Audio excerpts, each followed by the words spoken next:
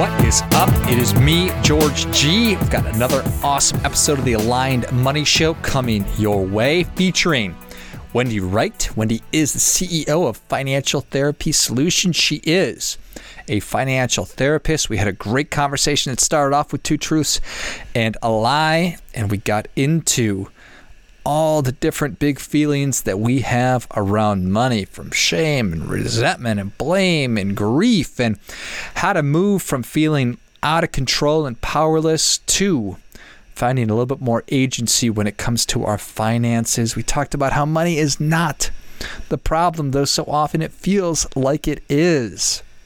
And how do we have conversations both with ourselves, but then also with loved ones, and get on the same page and move forward to a brighter and better financial future. I think you're going to love it.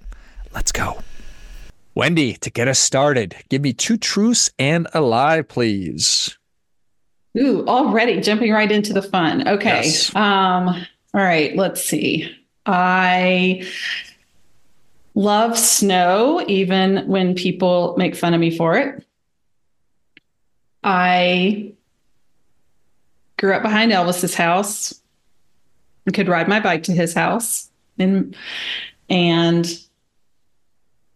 I have been in a helicopter. Okay, excellent. Those are solid. Well, I know that you live in Colorado, so I hope that you love snow. You just told me a minute ago that you grew up in Memphis, so I could see that one. So I'm going to guess that the lie is that the helicopter. Yes, that was a little too easy, but yes, it is. But the truth is, I really want a helicopter because traffic to the ski resorts, it's a problem. And I just think if I have my own helicopter, I can get there when I want to, right? I think this is a good plan. I think it's a great idea. How Yes. has the plan been thought about, and are you executing on it? I've journaled about it, so there we go. Okay. Yes. Absolutely. We're going to bring that into reality. I love it. Okay. So you grew up behind Elvis's house. What was that like? Do you ride your bike over there? You're like, oh, look, it's Graceland. Yeah. It's awesome. Yeah, I lived in the neighborhood right behind it. And, back then we rode our bike all the way to the library, and we rode our bike around to the 7-Eleven and everywhere. And, Graceland is not really that big. So it has a big yard. And one time a friend of mine, we were riding our bike around and we decided we wanted to see his horses. And so we knocked on the person's door whose backyard shared a fence with him. And for some reason, they were nice enough. They pulled a ladder out and we climbed up and looked over the fence and got to see Elvis's horses. And that was a pretty big deal. I was probably like 10 years old at the time. I think that's awesome. It just kind of made me sad, though, because that was my experience growing up, was riding my bike all over the place. It was freedom. And I was just thinking, my wife's probably not going to let my kids ride their bike everywhere.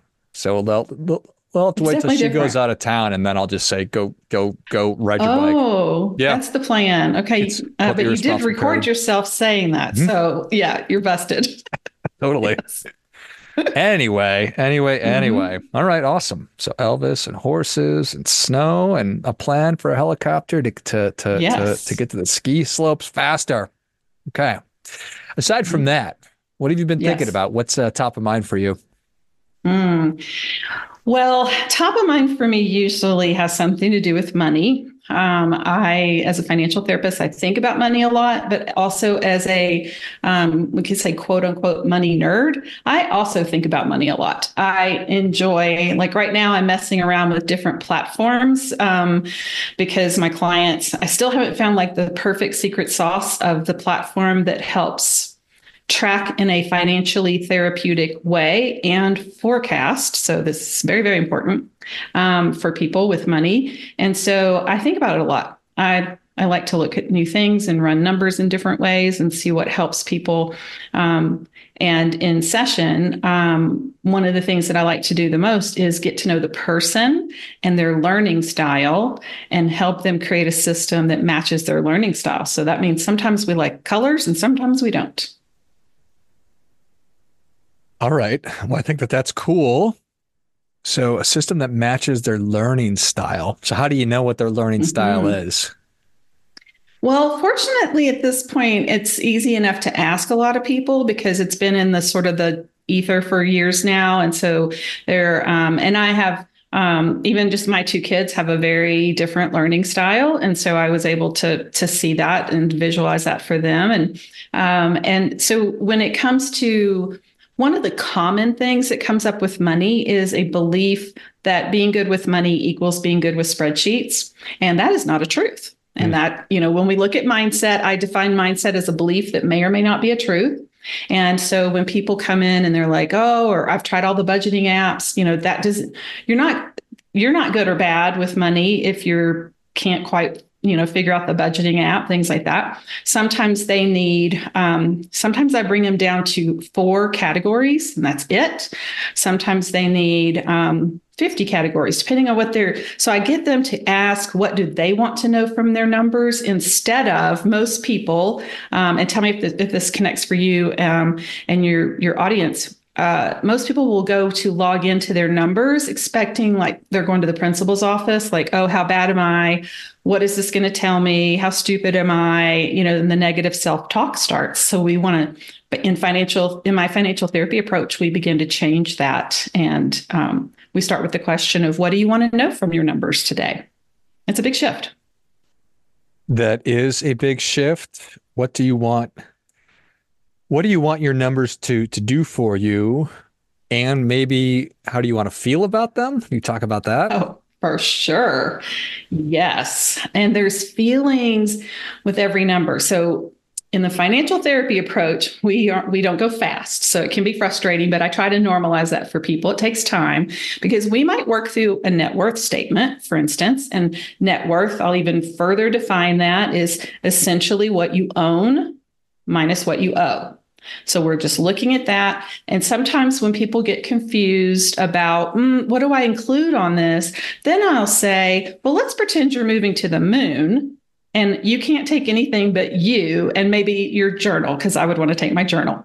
So that gives them a better idea of what their assets are and what they have, because sometimes they just don't think like, it depends on the person, but sometimes they just don't think that their stuff is worth anything, or they're so ashamed of their debt that they feel like they can't even sort of own what they own. So we start with that. But then as we're doing their net worth, maybe we start out with, what is their retirement account balance?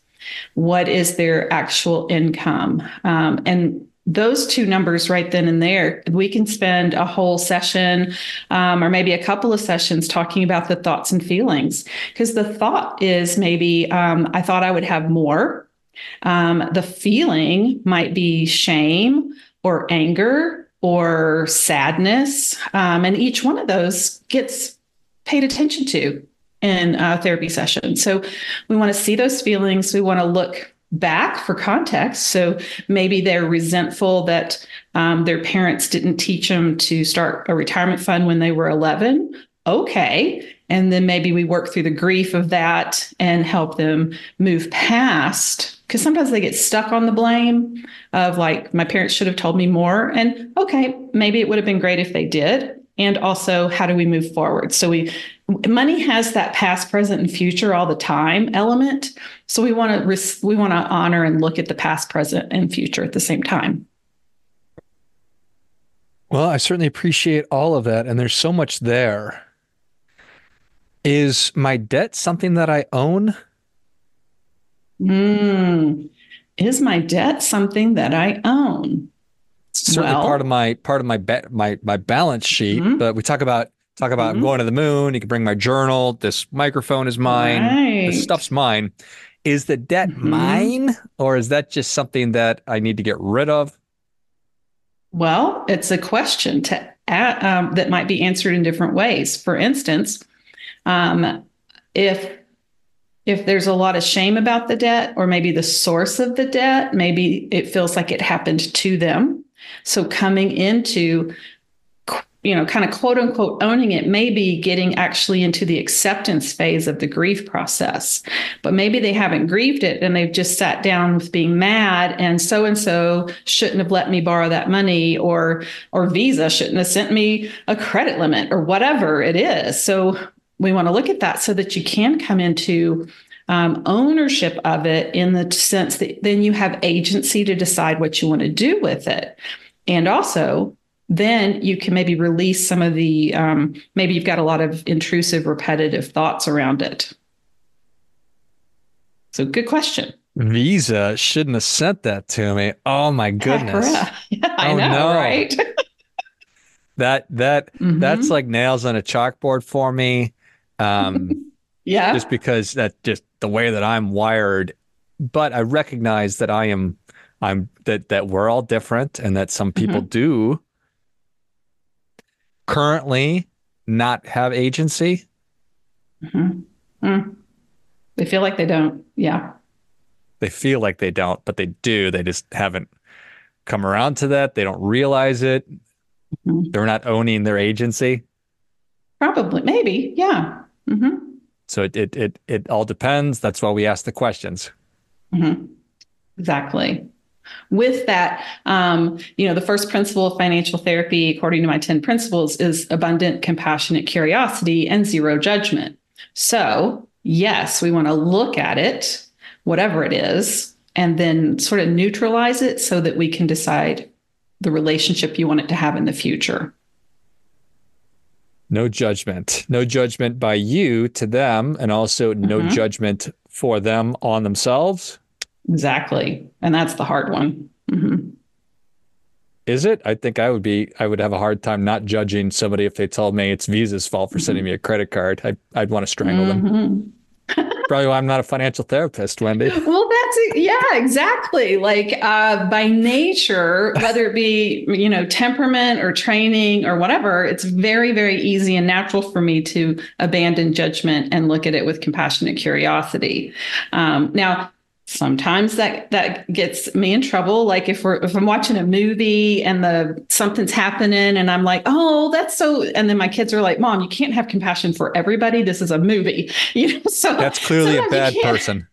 Exactly. They're like, no, that's the bad guy. Yeah. So I'm like, oh, but yes, when it comes to, if you wanted to name like what is one major thing that financial therapy does to change your relationship to money is it introduces a holding space. Sorry, I didn't say hold space. I said a holding space for non-judgment. And that is usually a big game changer. And a very, very healthy thing. I'm certainly just sort of tongue-in-cheek in saying that I'm a judgmental person, but and this is something I imagine would be a really valuable thing to help people to be able to have a non-judgmental conversation and relationship with loved ones regarding financial difficulties and working through stuff together. Yes. It really helps to approach those conversations without judgment. And it is also one of the hardest things to do, right? Yeah. So we've certainly both arrived at this point. And if we're talking about spouses or even parents and their children, could be adult children, aging parents, or vice versa, or whatever, everybody's got their own experiences and their own baggage and feelings, be they good or bad.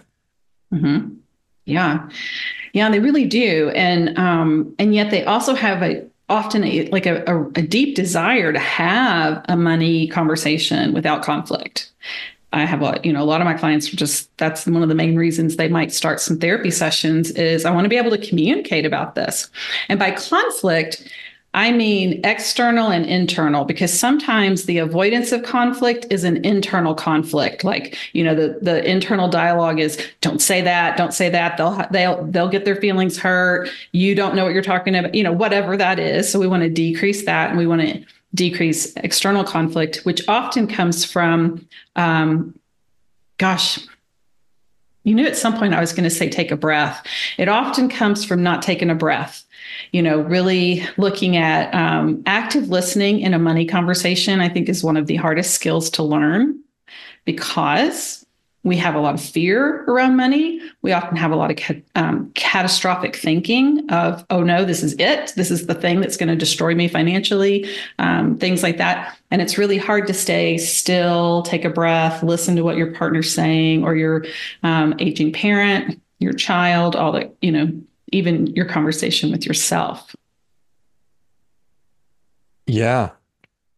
It's so it's everything you described. So it's emotionally Mm-hmm. charged. There's fear, resentment, anger, all the big feelings Mm-hmm. are right there. And we desire to move we desire to be able to have these kinds of conversations. And probably Mm-hmm. because we hope and want a better tomorrow or a better future with Mm-hmm. money.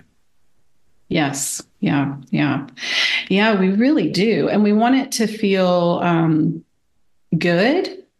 Not to oversimplify it, but I think most people would say, yeah, they would like their money to feel good and stress free, right? And that as long as you think money is the problem, it's hard to get to a place where you can get relief from that stress and feel good about it. Because the way I frame it up is I look at it as a decision making issue. Then we can come into what is impacting your decisions, what is impacting your thoughts and feelings, things like that. And it's just showing up in the money arena. Money is not the problem. You're Mhm. giving money way too much credit and control. Mhm. Yeah, often that is the case. Yes. Yeah. It's just money. It's not good or bad. It's just sitting there. Mm-hmm. Mm-hmm. But even for you to say that, I want to check in with the listeners and just see, because some of them really had some feelings when you said that. Some of them either got weepy or got mad or wanted to change the channel because they're just like, no, money is the problem. Money has to be the problem, right? So it's really helpful to notice, like when you hear some phrases, and then check in with your body, take that deep breath. I know it's so annoying for me to say that, but it really does make a difference, especially, thinking about this word alignment that you're working with so much here. Like, it's taking that deep breath. It helps you move out of chaos into, okay, what is important here? What is the outcome I want from this conversation or this money moment or whatever? Like, that is where you settle into that grounded alignment. Yeah. I love you were talking about blame and grief and resentment and agency and all these things. Mm-hmm. Is hmm,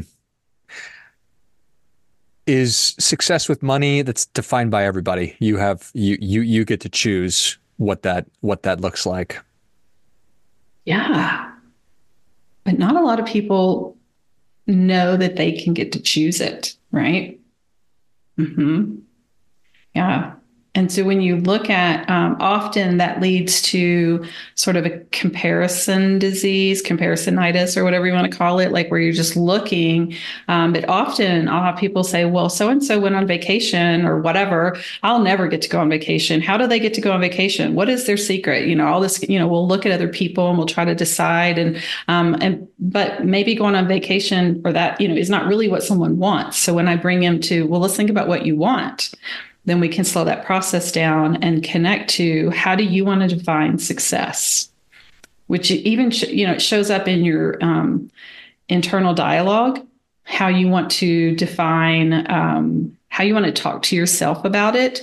When I do these money talk makeover workshops, I'm about to do one that's going to be more like on your internal dialogue, but then we might talk about aging parents. We might talk about couples talking to each other, business partners. That's another big one. But I think, spoiler alert, I'm going to tell you to start with how you talk to yourself, because that is so key. So instead of saying to yourself, oh, I wish I could go see the movie, but I can't afford it, try saying to yourself, I wish I could go to the movie, but there's other things I want to put my resources into right now. And just, we just practice saying it differently to yourself, then see how that feels. See if you feel a little more empowered. That's usually what people will say is, I feel a little more empowered when I say it that way. I feel more like, okay, I get to make the decision instead of like the can't go to the movies is happening to me, or whatever they might be working with. So that internal dialogue is really powerful. That is a super powerful shift that is available. It's a great reframe. As I can certainly see how one would feel, and I'm sure that I've felt these. I'm sure that I've felt this way in the past, that things are happening to me, and woes is me, and why does this stuff keep happening to me? And making that shift to, I do have agency, I do have control, and I get to choose how to allocate my most valuable resources. And money is certainly one of those things. And so instead of saying, geez, I wish I could do that because everybody else seems to be able to do that. Well, you have no idea what's going on with those people. And it's more prudent to be focused on the things that you have agency and control over. And that shift will help you to feel probably better. Yeah. Yeah, it often does. Yeah, it often helps you feel like you have some traction, momentum, those kind of words in your money life. And these things are best probably, what flashed into my head was kind of Dave Ramsey's baby steps. That I can't all of a sudden go from in debt to debt free and super happy. It's going to take doing, and a lot of that is internal conversations with myself, but then also it's external, breaking of bad habits and the creation of good ones, and understanding that I get to choose how to allocate my resources and make decisions. Yeah, I frame it as shifting from perfection to learning. And, like, oh, that didn't go like I wanted it to go. How could it go differently? And that's both asking yourself, or who could I ask?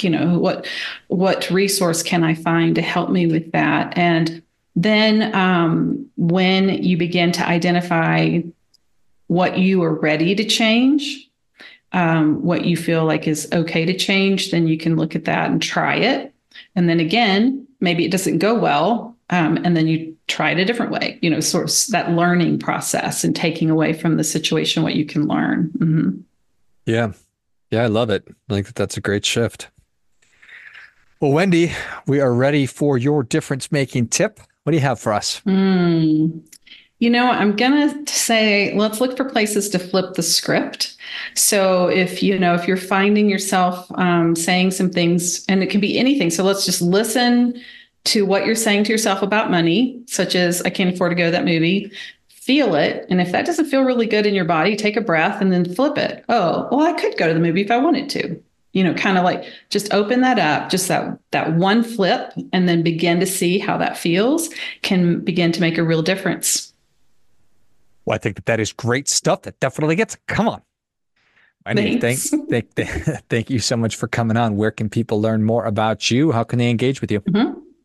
Yeah, well, financialtherapysolutions.com is the website, social media, Financial Therapy Solutions, and all of those places. One of the best places is to sign up for my email list, because that's where I announce workshops and what podcasts I've been on, what blogs, things like that. Because on podcasts, I do try to give some actionable tips. Like, I'm hoping people, can take away some things from what we talked about today that makes a real difference in how they feel energetically around money. And so those are the resources. Love it. Well, if you enjoyed this as much as I did, show Wendy your appreciation and share today's show with a friend who also appreciates good ideas. Go to financialtherapysolutions.com and check out all the great resources.